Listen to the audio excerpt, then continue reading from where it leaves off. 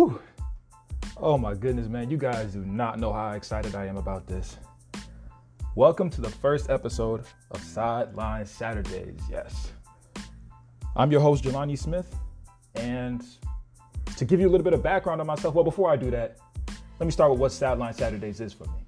So this is a podcast I created to talk a lot about social injustice, music, sports, trending topics on the internet, school life, all the different things that I see and I know a lot about. But I'm also going to be having a lot of conversations with classmates, friends, family, acquaintances, just to pick people's brains a little bit and get a different perspective on things and have different insight.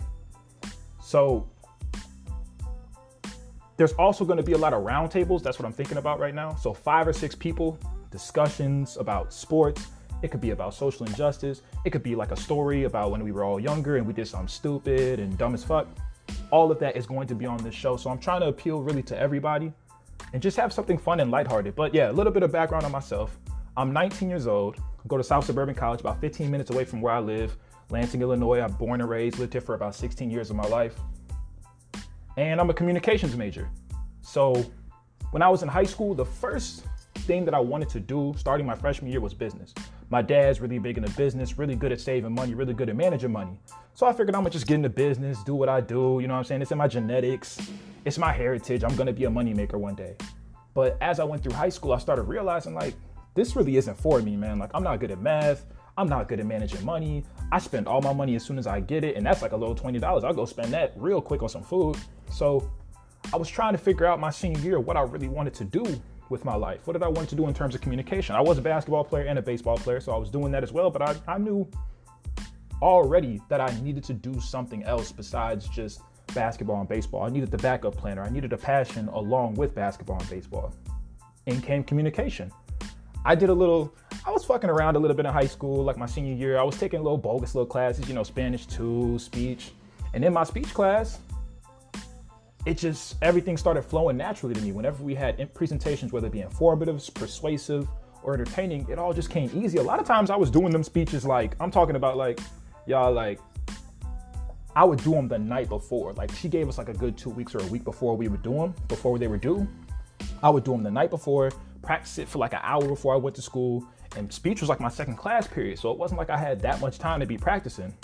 Well, as much time as I should have had. And I would knock it out.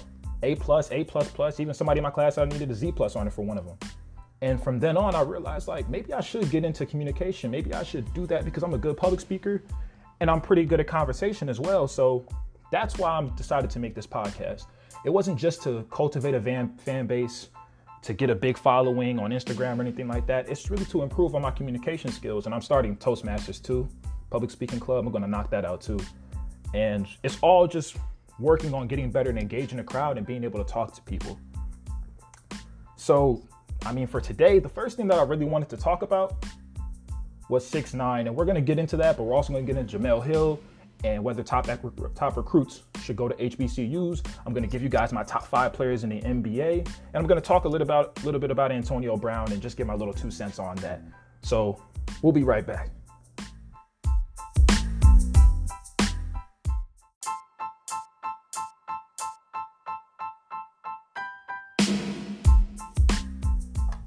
All right, we're back.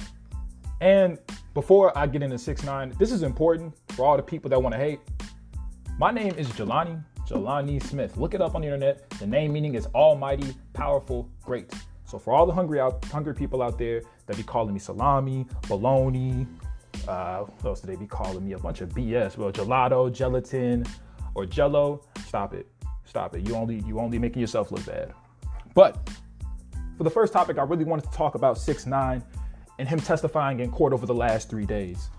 So everybody knows, or has been known for a while now, that 6ix9ine is the glorified snitch. Now at this very moment, he will forever probably be remembered for that. And can't blame anybody for saying that. I say the exact same thing. He's a snitch. He put himself in this situation. And I say this all the time, and I've been saying it a lot with the 6ix9ine situation. Don't jump in the water if you can't swim. Don't be something that you're not. It's a basic life motto that everybody lives by. Do not be something that you are not. Don't try to make yourself fit in. Be who you are. It's been said for, I don't know how long. It was probably said before my grandma was born, be yourself. But he put himself in this situation. So when I started reading into it and you start seeing the headlines, the first thing that you see is that he outed Cardi B, Jim Jones, and Trippie Redd. Now, he said he was beefing with Trippie Redd. He said that Trippie Redd is part of what I think is called Brim 9 Bloods. But he said that Cardi B and Jim Jones are 9 Trey Bloods. Now, the significance in that really is that the 9 Trey Bloods are known for armed robbery, murders, killings. They're a big time gang in New York, like big in New York. So any information he can give out on 9 Trey is good for the government, for the state, for the police. In this court situation that he is in right now, since he's cooperating with the police, the government, or the state, the reason why it's so significant is because any little lie that he tells, any little detail that he lies about, he's going to prison. So everybody figures now at this point, even though this guy's been a liar, he's been trolling, he's been lying out of his teeth all this time since 2017, since he's cooperating with the police, with the state, with the government, whoever you want to say, that he is telling the truth because he's not trying to go back to prison. So his career started back in 2014. And at the time, I believe he was working at the Stay Fresh Grill in Delhi in New York.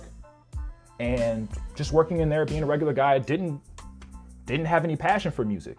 And a guy named Peter Rogers used to go into that deli very, very frequently with tilapia, peanuts, etc. And he told Daniel Hernandez, aka Tekashi 6ix9ine, that he should be a rapper. He asked him, hey, are you a rapper? Do you rap? Do you make music? Tekashi said no. Or Daniel, I should say. He said no. Peter Rogers said, you look cool, man. Like, you got the image for it. You should be a rapper. So from then on, Tekashi was like, I'm gonna start making music then. Like, this guy's talking about, if I can make some money off this, it's better than working at the deli, I'm guessing, right? So from that point on, and that little bit that I had read in the article from the New York Times struck me already. Because one thing that you see a lot of times in rappers nowadays, and you can see this in athletes as well, you see a lot of athletes and rappers that don't build a real passion for what they're doing. They're doing it to escape or to find a better life, which is cool. But I feel like when you're talking to old heads, when you're talking to guys who lived off of Nas and a Tupac and a Biggie and guys who spoke a little bit more substance in the rap compared to what you might hear now, that might be part of the issue. That might be part of the gate that's not being opened, is that a lot of rappers now, they don't find their passion in the music from the beginning. They just start going because they want a better life. They don't even care about the fact that they could possibly mess up the game. They just want to make money and they want to get their family secured, themselves secured, their grandkids secured. That's all they care about. And that's why you hear a lot of the music now and people are all like, oh my gosh, this is so trash. Like, they don't care about that. They know what's important to the youth because this is a young man's game, rap. This is a young man's game. They know what's important and they know what needs to be put out there for them to get views. Now, when his rap career started, he was just kind of toiling in the underground, things like that. He wasn't really making a whole lot of money. He made like $2,000 on a tour in Europe, but nobody really knew Tekashi 6ix9ine's name. Nobody knew who he was until November of 2017 when Gummo came out. And this baffled me, this next information I'm gonna give to you guys. So he wanted to get a video for Gummo. And at the time, his manager, I believe his name was Chris, I cannot pronounce his last name. You guys could look it up. It's on New York Times, this whole entire story. He was his press manager. So basically all 20% of Tekashi's earnings through music, whatever, goes to Chris. Chris was best friends with this guy named, I can't pronounce his name, I apologize. I think it's Seiko or Seiko Billy. We'll just call him Billy because I'm not about to be butchering names. This is my first episode. That was his best friend. Billy was associated or is associated with 9 Trey. 9 Trey Blood Gang. So Tekashi figures I'm gonna be around this guy a lot because he's my press manager's best friend. So we ask him for the Gummo video, hey, can you bring some 9 Treys with you so my video could look a little bit more legit, look a little bit more, look a little better, I guess you could put that in air quotes, better. Of course, Billy agreed to it. And when they went to the video, of course, Tekashi had bought 3,000 bandanas, red bandanas for all the people that were coming in this video. If you've seen the Gummo video, if you haven't seen it, go see it. You see how many people are out there. Like it's when you talk about mobbed out and you talking about like we're deep out here, It's hundreds of people out there on 370 Madison Street is where they filmed this at. So that is actually where, and I figured, I mean, before you knew about any of this that went on, you figured that 6ix9ine and Shotty knew each other before this. Shotty, who was a leader of 9 Trey, met 6ix9ine that day. That day he met him. And he didn't even put him in the gang. He didn't even put him in 9 Trey. He wasn't even officially a 9 Trey member after Gummo. After they got through filming Gummo, Shotty and Chris were talking, and they said they didn't want to release the video to a later date. 6ix9ine went out on his own and released the video. It blew up. And I mean, obviously for the uniqueness of the video, dude with a rainbow hair and 6ix9ine's all over his face and on his arms, that's pretty unique. It's going to draw a lot of attention, and 6ix9ine knew that. So when the video blew up, Shotty talked to 6ix9ine and said, like, dude, like, I didn't want him to do that, but it seems like he knows what he's doing. Like, let's keep in touch. So 6ix9ine found his formula at that point. He said this in court. He found his formula through that Gummo video. Being around gang members, having that street credibility in the video, along with the rainbow hair, his unique rap style of yelling and almost screaming into the mic. And I found that so uncomfortable when I first heard it. I told my friends, turn that off. That is ridiculous. But he found his formula. Being different, having street credibility, having that gang image was going to get him somewhere. So it wasn't until after Kuda, which was his next song, that came out. So if Gummo was released in October, on YouTube, Kuda was released, I want to say December. So 2 months after Gummo is when Kuda came out. And then after that, he officially became a 9 Trey member, which was very interesting to me, obviously, and to a lot of people. They're like, oh my goodness, like we didn't even know that at all. So basically, they developed a partnership, Shotty, 9 Trey, and 6ix9ine. 6ix9ine's job was to keep making hits for 9 Trey and for himself and for the people out there in exchange for fame, street credibility, and protection. Because 6ix9ine, he was smart enough, I guess you can call it, really not smart enough to know that the best way to get publicity is to cause attention to yourself, whether it be through trolling other guys, talking shit on the internet, having a unique rap style, having that gang image around you. Because in his videos, like you see a lot of videos with rappers and they got their gang with them. They got their guys with them, their entourage. 6ix9ine, if you check his videos, you see everybody. It seems like everybody from New York is outside during his videos. And it looks super entertaining. It looks super live, and it looks like something you'd want to be a part of, almost like in a weird kind of way, in a weird kind of space. 6ix9ine's job was to bring in revenue. Apparently Shotty had wanted a lot of artillery and guns, I guess for protection of actually 6ix9ine. Because I mean, he was talking so much, and there were a lot of people out there that wanted to test his gangsta, as he was saying at the time. There were a lot of people who wanted to actually come after 6ix9ine, and in some of his shows, he got that. Like, it was dangerous for him to be out there, so a lot of venues were scared of him at that time.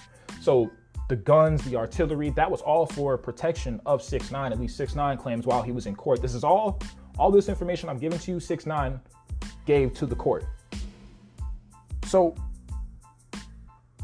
one thing that I want to get out of this, the bigger picture, all this to me, and this is where I kind of break down this whole thing. If you've seen 6ix9ine's Breakfast Club interview, you would have known that he, at that point, his second one, not his first one, his second one, it's got about 12 million views on YouTube. You can check it out right now. He talked about getting away from the 9 Treys and getting away from that Treyway moniker, that brand, after he realized that they were taking money for him. So they were his booking agents, they were his promoters for all of his shows. He realized that they were taking about $3 million of his money away from him. $3 million. So if he's lined up for 15 dates, he's getting, well, at least at the time when his booking agents were 9 Trey and Shotty, he's getting about $100,000 for these 15 dates. He got with a different promoter and a different booking agency. They added up the money he would be getting over his 15 dates. And they said, well, we're not going to shortchange you. It's $3 million, damn near 4. And he's like losing his mind. So he realizes that 9 Trey is taking his money away. They're taking money that he earned away and using it for whatever they're using it for, whether it be guns, who knows what they were really using it for. But at that point, after that, and along with the kidnapping, where his former crew members, I shouldn't say his own, his former crew members basically took him assaulted him and kidnapped him, put him in a car, and he ended up in the hospital. At that point, he didn't want to be a part of 9 Trey anymore. I think a few days after the Breakfast Club interview, he gets charged with racketeering and drug trafficking. Racketeering, for people that do not know, is basically he was putting hits out on guys. He was not doing the killing. He was not doing the shootings. Or not even killings, I should say, the shootings. He was just putting hits out. And there's actually a video on TMZ, if you guys want to check it out, of him actually doing this. I don't know how he didn't know that a camera was in front of him. Like, I don't know how you could be that dumb, but he didn't know that.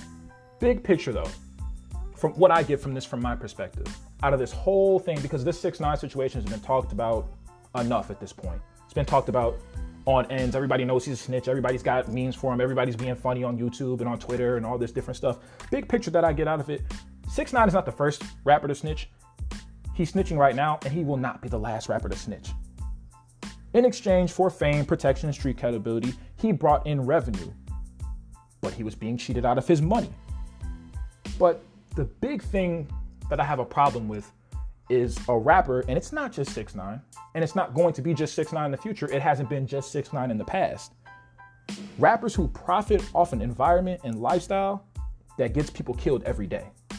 And not just any people, but innocent people killed every single day. So think about that. You're not even from this area. You're not from this. You're not about this. This is not who you are. This is not you being your most authentic self.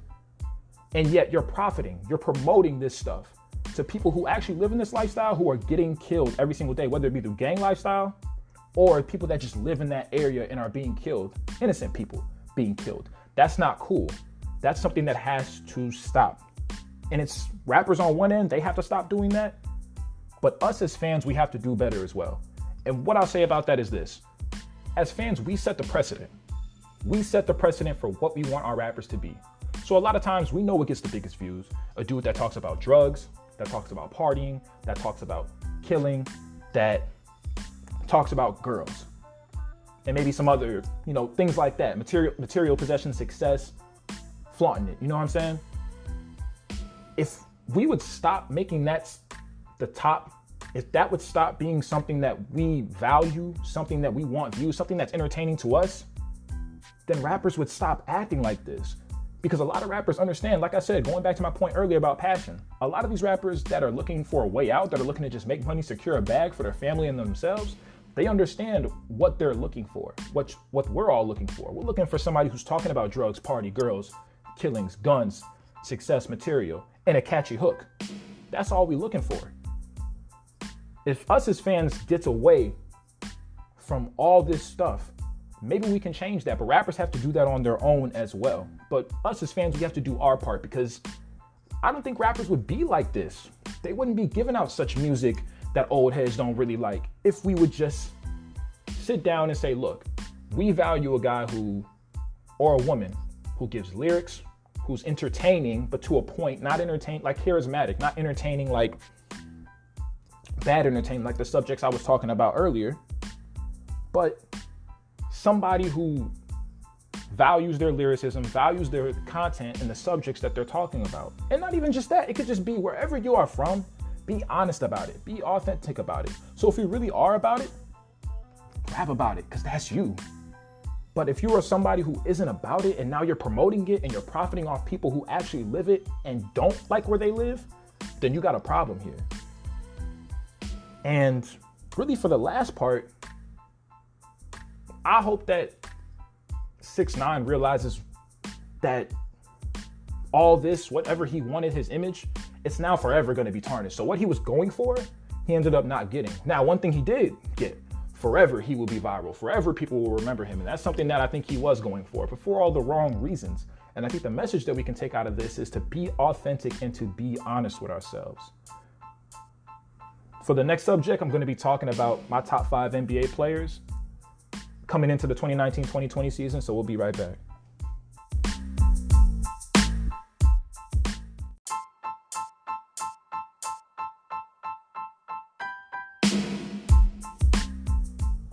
We back at it again. So let's jump right into it. Sports Illustrated every single year. Well, since I've been following about 2016, it might be before that as well, They come out every single year, NBA, with a top 100 list of players in the NBA. Usually what they do is they base it off the performance from that season. So currently right now, who is the best player in the NBA? This year they did it a little bit different, and it's essentially based on potential, which I think is super, super jaded. It's a list that tries to project who will be the best of the best players during the 2019-2020 season. I think it's really stupid.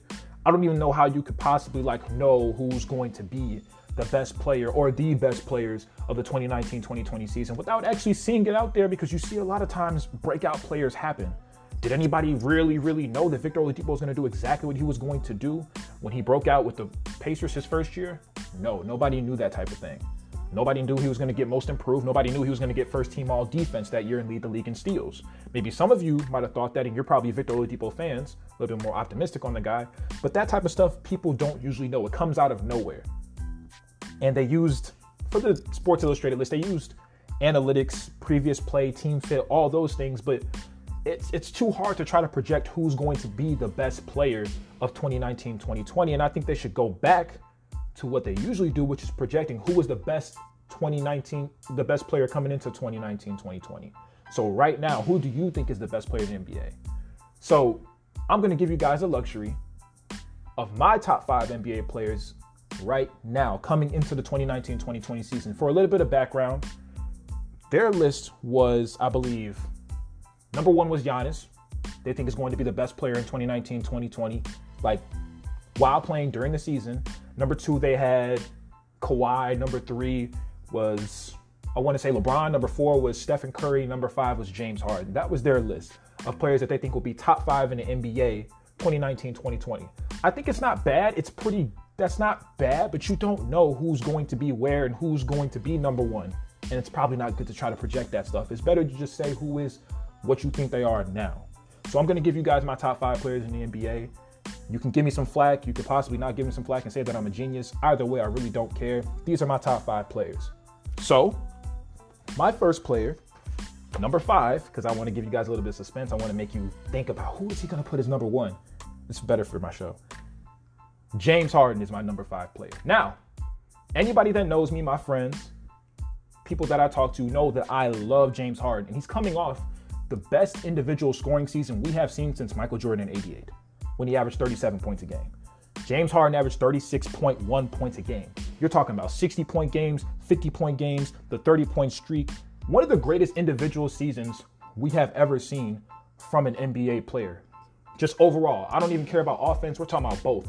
Just overall, put it all together. One of the best individual seasons we have ever seen, in the likes of Michael Jordan in '88, in the likes of Jordan, 90-91, Russell Westbrook in his first triple-double season, Stephen Curry, LeBron in 2012, 2013, LeBron in 2008.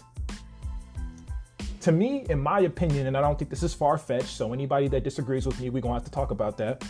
I believe that James Harden is one of the greatest offensive players the game has ever seen. Ever seen. And to get on top of that, he also was second in the league in total steals, just behind Paul George, and deflections per game, just behind Paul George. James Harden is one of the best ball handlers the game has ever seen. James Harden is one of the best shooters the game has ever seen from long range. His step back is going to be up there, I believe, with AI's crossover, with Dirk Nowitzki's fadeaway, with Kareem Abdul-Jabbar's skyhook. That's how potent this step back is. And one-on-one, I don't think the guy can be guarded.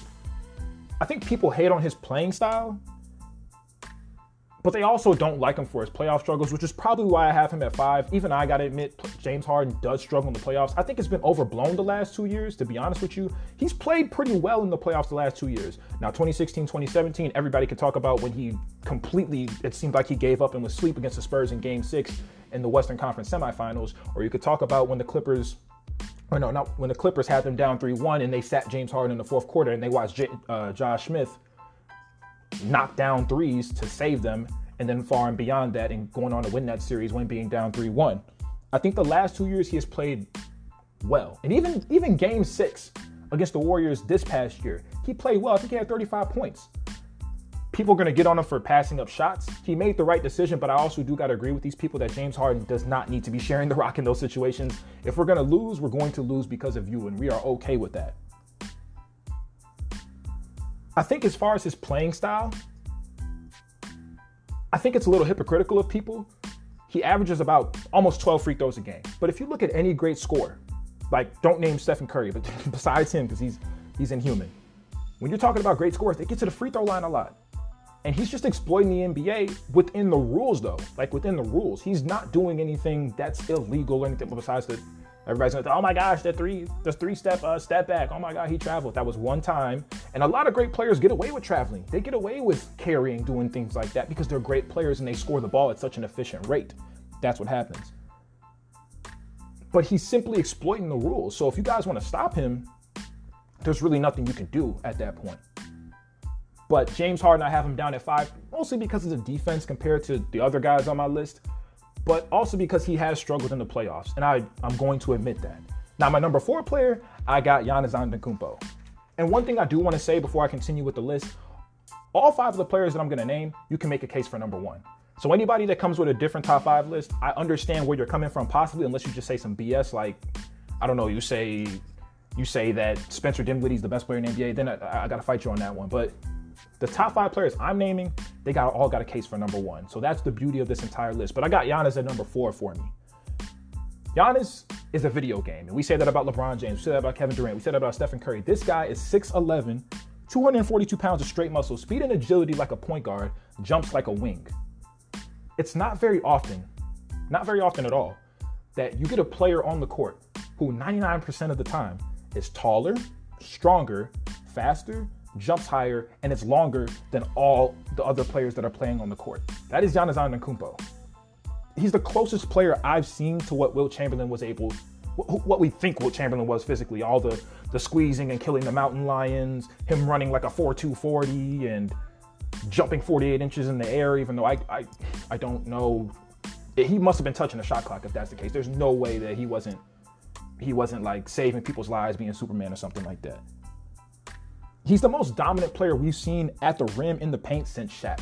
There's stats to prove it, and you could just see it with your eyes. Now, they both do it in different ways. Shaq was boom, boom, dribble, take 2 dribbles, drop step, dunk it on you, and then taunt a little bit later. Giannis is more in transition. I'll give you a little in and out, possibly a little in and out crossover, spin move, or a Euro step into a dunk. So Giannis is more dynamic with the way that he scores his baskets, but they're both super, super dominant at the rim. The 2 most dominant players we've seen at the rim in the last, maybe ever, to be honest with you. He's one of the best slashers the game has ever seen. And I think he's up there with the likes of D-Wade, LeBron, Jordan. Shout out to all the D-Rose fans. D-Rose was a killer when he was 23 years old. He's one of the best slashers I've ever seen. And people are going to get on me when I say Giannis is the best slasher one of the best slashers I've ever seen. They're like, oh my God, he's only 24 years old. Like, have you seen him play though? Have you seen the things he could do, the myriad of moves that he has, the way he gets in the lane, how easily he gets into the lane and scores all of his points like that? He's averaging 27 points without a jump shot, guys. Let's just remember that. 27 points without a jump shot on like 54% shooting or 55, 56, whatever it is. That's ridiculous. But the reason I have him down on this list is I feel like in the conference finals, there were a lot of weaknesses that were shown. Toronto did an incredible job walling up on him in the half court and in transition. They did a great job of double teaming him in the post, and he's not good handling double teams in the post. He's a very good passer, but he's inaccurate at times, or he dribbles a little too much before passing it, and then the rotation's already there, so his shooters didn't get an open shot like they should have. I think he needs to develop a jump shot, yes, and everybody says that. If he just develops a jump shot, oh my God, he's going to be amazing, yes. But what about when his legs leave him? What about when he's not super athletic and can just jump over people anymore? He's going to need a post game. He's going to need a little turnaround. He's going to need a little fadeaway. He's going to have to get a back down into a post hook or a drop step into a hook. He's going to up and unders. He's going to need to learn all that stuff if he wants to continue playing in the league for a long time, because he's a good passer. He can work out of the post as well. Defensively, he's elite, and he's one of the better rim protectors in the NBA. One of the better perimeter defenders in the NBA. One of the best, literally elite, both as a rim protector and on the perimeter. But I have him at number 4 because of what I saw in Toronto and the fact that it's hard for me to put him anywhere in the top 3 when he doesn't have a jump shot or a post game. So for the next player I got on my list, I have LeBron at 3. And this one might give me some flack. Y'all LeBron fans is ridiculous. You all need to know this. For anybody who's listening to the podcast, y'all are ridiculous. To me, it's funny how going to LA has changed people's perception of LeBron a little. His play style is being criticized by analysts now. They're like, oh my God, it's the LeBron system. It's him just having the ball all the time and shooters around. and he doesn't make players better anymore. We realized it because Kevin Love struggled, even though Kevin Love was a 26 point per game scorer before he got to Cleveland. So it's obvious to me, it's kind of overblown a little bit, the LeBron system, because at the end of the day, the guy wins games. It's pretty much a guaranteed finals appearance or deep in the playoffs with LeBron, no matter what system he's running. You're going to get somewhere with LeBron James on your team. But when you he runs into a lot, and this has been his weakness, this has been his problem ever since he's gotten into the league. Teams that emphasize ball movement and teams that emphasize stifling defense. But even with his injury and the Lakers' struggles, he still averaged 27 points, 8 rebounds, 8 assists per game. And that's pretty identical to the stats he put up in his last year in Cleveland. You know what the difference is, though? He was playing in the Eastern Conference at that time. He wasn't injured. And overall, I mean, like I said, really the Eastern Conference and the competition that was in there. And the injuries also to the other players on his team as well. Brandon Ingram went down, Lonzo Ball went down.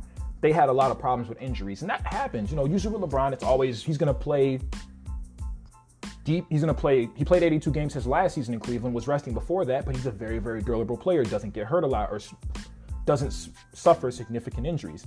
This year that he did with the pulling his groin, or tearing his groin rather. And that's changed people's perception, but Kevin Durant's been dealing with that for years. Steph Curry's been dealing with that for years. So I still think LeBron is a top 3 player, but I've been saying for a long time now that LeBron is not the best player in the world.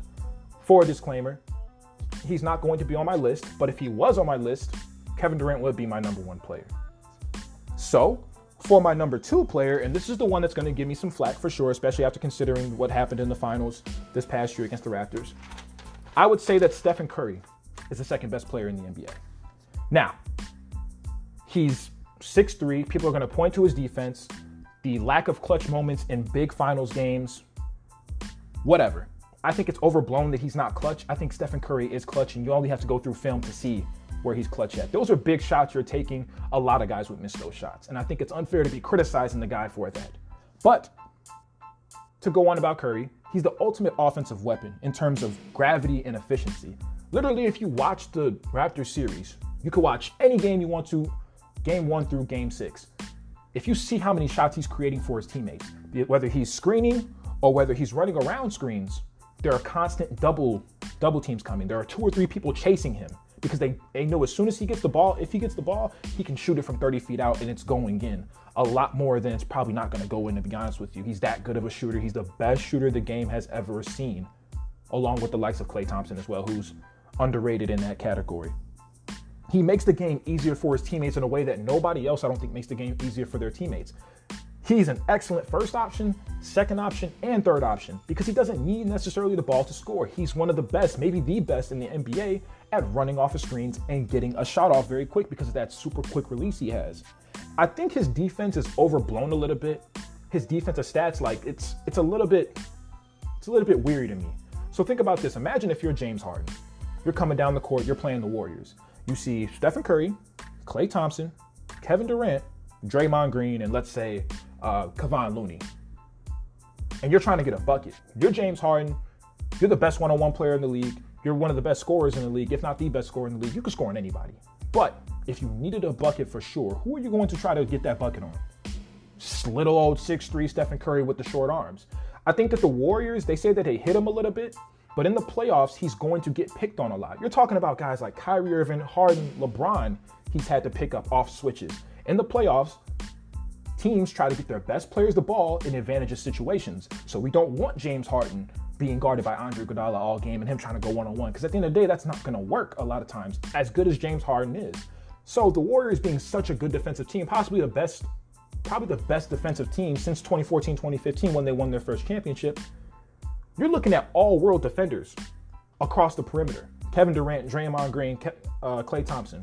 Underrated is Kevin Durant and Klay Thompson. Draymond Green has a defensive player to his name, defensive player of the year to his name. So ultimately, Stephen Curry, even though he's not a bad defender at all, against other point guards, he does not do bad. And the point guards today are ridiculous. You know how many good point guards in the NBA? He's going to get exposed a little bit when it comes to playoff time or when it comes against good point guards for his little bit of lack of foot speed, the fact that he is not 7 feet with long arms, and because he's not all that strong. But I feel like the Warriors in general have made him look more like a worse defender than what he is. And I think people don't know how to separate teams from individual players. So let's talk about the Lakers for a quick second, or even the Clippers. When I tell you that Anthony Davis and LeBron James are coming together, you're like, oh my gosh, oh my goodness, that's going to be amazing. Or when I say Kawhi Leonard and Paul George are going to come together and play on the Clippers, you're like, oh my gosh, like those are two 25-plus point per game scorers. Yes, they are. They're all superstars in the NBA. No doubt about it. But there's something to be said for a team that's been playing together for 7 years without being separated at all. You have seen them sacrifice for each other shots for 7+ years now. Yeah, about 7 years now. I think Klay Thompson and Steph Curry's value is a little bit underrated because you've never really seen them play separately together. I mean, separately.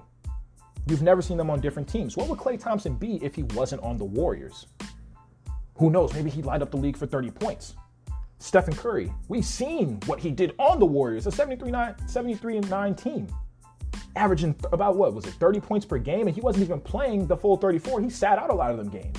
You saw what he did in 2015-2016, one of the greatest individual seasons the game has ever seen.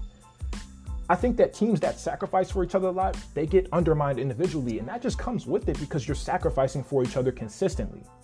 You're constantly having to play with each other and work with each other's egos in order to win championships. And I feel like the Warriors, for anybody that's saying they're not going to make the playoffs, they're not going to go deep in the playoffs, wait till Klay Thompson, if he does come back, which I'm pretty sure from what I'm hearing, he is coming back. When they come back, nobody wants to play them in the first round because you really might get wiped out. Whoever that 3rd, 4th seed is, whoever that might be, you don't want to play the Warriors because individually, these guys are a lot better than what they get portrayed as. And same with Draymond Green, I think, as well. And really, my last thing is, he could just fit. That's the biggest thing with me when it comes to basketball players right now. LeBron, James Harden, Russell Westbrook, they are amazing players, but it's hard to fit them into any system because of the way they play the ball dominance.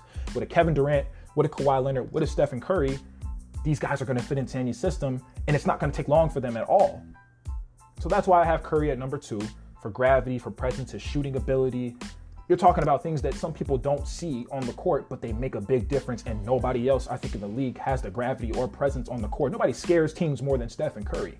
So you can make a case for him at number 1, but my number 1 player I have on this list is Kawhi Leonard.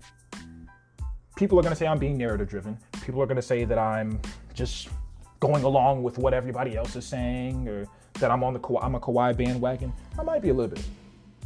But let me explain a little bit. Kawhi had one of the greatest playoff runs individually that the league has seen in the last 10 years.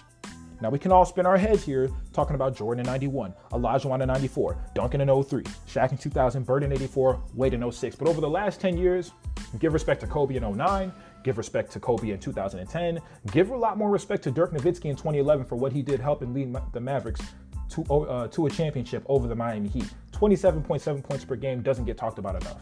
Then we get into LeBron. 2012, 2013, what he did in 2015 when they lost to the Warriors 4-2. 2017, the year after they won the championship. 2018, in his last year in Cleveland, which was an amazing run. I think the only playoff run that eclipses what Kawhi Leonard just pulled off in Toronto was LeBron in 2016 when they won the championship over the Golden State Warriors after being down 3-1. The whole story behind that, the narrative behind that is too strong for me to just put that over. I'm sorry, I can't put that over. I can't put Kawhi's over LeBron's. That's just how it is. But Kawhi, to me, is the best, still the best perimeter defender in the NBA. And I think a lot of people took shots at him for his defense in the final series and in the series before that in Philadelphia. But when you're handling the ball as much as he is, when you're on a bad leg and you're carrying this team offensively, it's going to be really hard to play Kawhi Leonard level defense. Basically, their offense became high pick and roll and isolation. That's literally all they were doing. And you could check out the series with Philadelphia and Golden State. That's all that they did. Whenever Toronto needed a desperate basket, or whenever they were in desperation in need of a basket, Kawhi Leonard gave it to him. And he was efficient throughout most of that time. Now, in some games, and he wasn't as efficient against the Warriors, but still was efficient all throughout the playoffs. He killed the Magic on crazy efficiency. In Philadelphia, that's always going to be remembered. The only Game 7 buzzer beater that we've ever seen in league history. And in Golden State, he did exactly what a great player is supposed to do. Take over when your team needs to take over. give him big buckets, get big steals, big stops on defense. He also, I'm not going to give him too much credit for this because I think that was a team thing, but he was able to neutralize Giannis after they put him on, after they put Kawhi on Giannis, which is a big deal. Now, I'm not saying, oh my gosh, Kawhi is the reason why Giannis got shut down. That's not that at all. If you check out the series, you see how good they were doubling Giannis, forcing him into bad turnovers, forcing him into bad passes, forcing him into bad shots, and getting him into foul trouble. But Kawhi does get a little bit of credit for that as well. He's pretty much, you asking me, he's one of the best mid-range players in the NBA, along with Kevin Durant, CJ McCollum, guys like that. He's one of the best in the game mid-range wise. He's also, like I said, the best defender. He scores at will, whether at the rim for the three-point line or from mid-range. He's an underrated passer as well and an underrated rebounder. And I think when you combine all those things along with the playoff run that he just had, 76ers were no joke. They were no joke at all. There's a reason why they went 7 games with Toronto. You're talking about Tobias Harris, Jimmy Butler, Joel Embiid, Ben Simmons, JJ Redick on the same team? That's ridiculous. Give a lot of credit to Toronto. They give a lot of credit to Kawhi Leonard as well for what he was able to pull off. It may be a little bit of some recency bias on my part, but if you ask me right now, Kawhi Leonard is the #1 player in the NBA. And after this, we'll be right back with Jemele Hill and my take on what whether top recruits should go to HBCUs.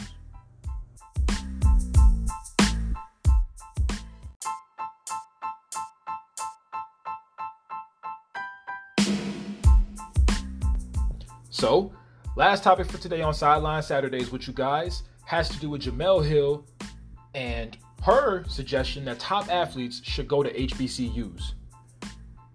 You can read the article in The Atlantic. Jemele Hill is a former ESPN analyst, and now she writes for The Atlantic. And for her first article, that must have been her first article. You can go check it out on the internet. Just look it up. Jemele Hill, HBCUs. She believes that top recruits should go to HBCUs in order to bring revenue into these HBCUs. And she brings a lot of stats. She brings a lot of insights and a lot of different examples of how this could work out. And I'll be honest with you guys, when I first read the article, I felt like she was right on point. I'm like, yes, they need to bring in money. They do need to bring in money. We need more top athletes to bring in money. She stated that if you can combine 10 colleges, 10 HBCU colleges, and they didn't bring in more revenue for their athletics than Alabama did in 2016, 2017. Crazy, ridiculous numbers right there. And I went to an HBCU. If you guys don't know, I went to Lincoln University in Pennsylvania. Lincoln University, Pennsylvania was where it was located, literally. It's the first ever HBCU made. And I think Thurgood Marshall graduated from there. I went, and I'm not going to lie to you guys, I didn't enjoy my experience there. And a lot of it had to do with just the environment, what it looked like. It just didn't look like college. I was talking to my friend who goes to U of I, and he was telling me about how big the campus was and the stuff that they had and how many students and how fun it was and how regulated it was compared to Lincoln. And I was like, man, I don't need to be here. This ain't the college for me, man. This is ridiculous. This place is nasty. I see all types of rodents in here, all the different stuff like that. Not realizing that money wasn't being brought in. Our sports teams weren't good at all. Our football team was I'm not gonna lie, we got smoked by 80, 70 or 80, one of our first games of the year. I checked the schedule for let's check the record from the past. They had won 1 game, then 0, then 1, then 2, and I was like, I ain't going to no football games. This place is trash. I'm not even gonna lie to you. That's exactly what I said. I didn't go to no football games. I would just check the scores after the game was over every Saturday. And I remember one time it was some team from Virginia. It was another HBCU. They smoked us by about 70 or 80, something like that. We just weren't good as a sports team. And none of them, except I think the women's basketball team was pretty good. But our baseball team wasn't good. Our basketball team was about mediocre, to be honest with you. And so Jemele Hill wants the top athletes to come in, similar to what the Fab Five kind of did. 5 black guys going to Michigan, bringing in all that revenue, not getting any of the money. She wants that sort of thing. She wants that sort of thing for HBCUs. She says it would help cut economical racial wealth gap, which is I can't say for sure, but I'm kind of positive that would happen. HBCUs are so low on money and they give back to communities a lot of times. It would help in the wealth gap a little bit. She also talks about how the black professional class, so you're talking about doctors, lawyers, just the professional class, a lot of it comes from HBCUs. A lot of it is produced by HBCUs. So being able to put money back into these schools for better facilities, better just overall campus life is going to produce better in the black professional class. Now, I thought about this a lot. I thought about how the racial wealth gap in America is enormous. I thought about how the median white household has nearly like 10 times the wealth of the black median household. I thought about how NCAA has contracts with these TV stations that are worth millions, probably billions of dollars. I thought about, if top recruits, and one of the things that she talked about, and one of the trickle-down effects that she talked about of having top athletes go to HBCUs, is that they would take away the NCAA's leverage. And it would allow players to get paid possibly one day. That's where my issue was. Because I can't imagine that would actually happen. I can't see a scenario. Maybe I'm being ignorant right now. Some of you listeners can tell me a little bit, but I don't know how that's exactly is going to happen. And I think the biggest issue still in sports, and until we solve that, as much as my mom kind of explained this to me in a way, it's better to get exploited by the HBCUs than it is by PWIs. And not necessarily that you want to be exploited by your own people, but at least you're bringing in revenue to your own people. You're helping out your own people. So I thought about it in that way too, and I was like, yeah, I get it. But the biggest issue in college sports, in sports in general, is it's literally a civil rights issue, and that is the fact that college athletes are getting exploited. They don't get paid for their labor. Now, there's been some radical ideas out there about what could happen. I think a guy by the name of Andy Schwartz came out with an idea and said that that HBCUs should separate away from NCAA, and just NCAA as a whole, make their own league, pay for play league. And I can't see a scenario where that happens, because to be honest with you, HBCUs don't even have the startup capital to be able to give guys contracts like that anyway. But overall, when we talk about this issue, a lot of times, as much as I want to say, yes, top athletes should go to HBCUs to help bring in revenue. There is one side of me that says that, but there's a bigger side of me that says that athletes are getting exploited, and it does not matter what athlete it is. It could be white or black, it could be Mexican, Puerto Rican, it could be anybody. They're getting exploited, and that's a civil rights issue, and that is wrong. And until we get that solved, I don't think that players are going to really gravitate towards HBCUs, because at the end of the day, and you can't blame players for this, they're going to do what's best for them. So if Duke is offering something better than Howard, a better scholarship that's got a little bit more benefits than Howard does, then they're going to go to Duke. And along with that, Duke is getting nationally televised games at the end of the day. Along with that comes possibly a shoe deal, just more opportunities in the NBA, which is the end goal for a lot of these college athletes, or NFL or MLB for a lot of these athletes. So at the end of the day, you cannot blame them. They're not thinking big picture oriented, because all they want to think about is securing their family, securing themselves, and doing what's best for them ultimately, and getting themselves the most exposure. That is the biggest issue that I think is out there. So while I think Jemele Hill had a good idea, and it's something that athletes should look into more, until we can get players to get paid for their labor and not being exploited anymore, I think that we need to slow down a little bit on some of these things, because ultimately, if you were in Zion Williamson's situation and you're choosing between a Duke or Howard, at the end of the day, you're going to pick Duke, and that's just the way it is, because there's more money put into it. The startup capital is not the same in Howard. The opportunities are better. Overall, it's just better. So I don't necessarily disagree with Jemele Hill, but there's a bigger issue at hand, and that needs to be solved before anything else. Thank you guys so much for listening to Sideline Saturdays. Like I said, man, the excitement has been boiling over all week, last 2 weeks over for me for this, pretty much. I've been waiting so long to be doing this. I was nervous, but I was confident at the same time. It was all weird. I was all messed up in the head for a while. Getting it out there has been great now, and I hope you guys enjoy it and listen to it. Thank you so much, and I'll see you guys next Saturday.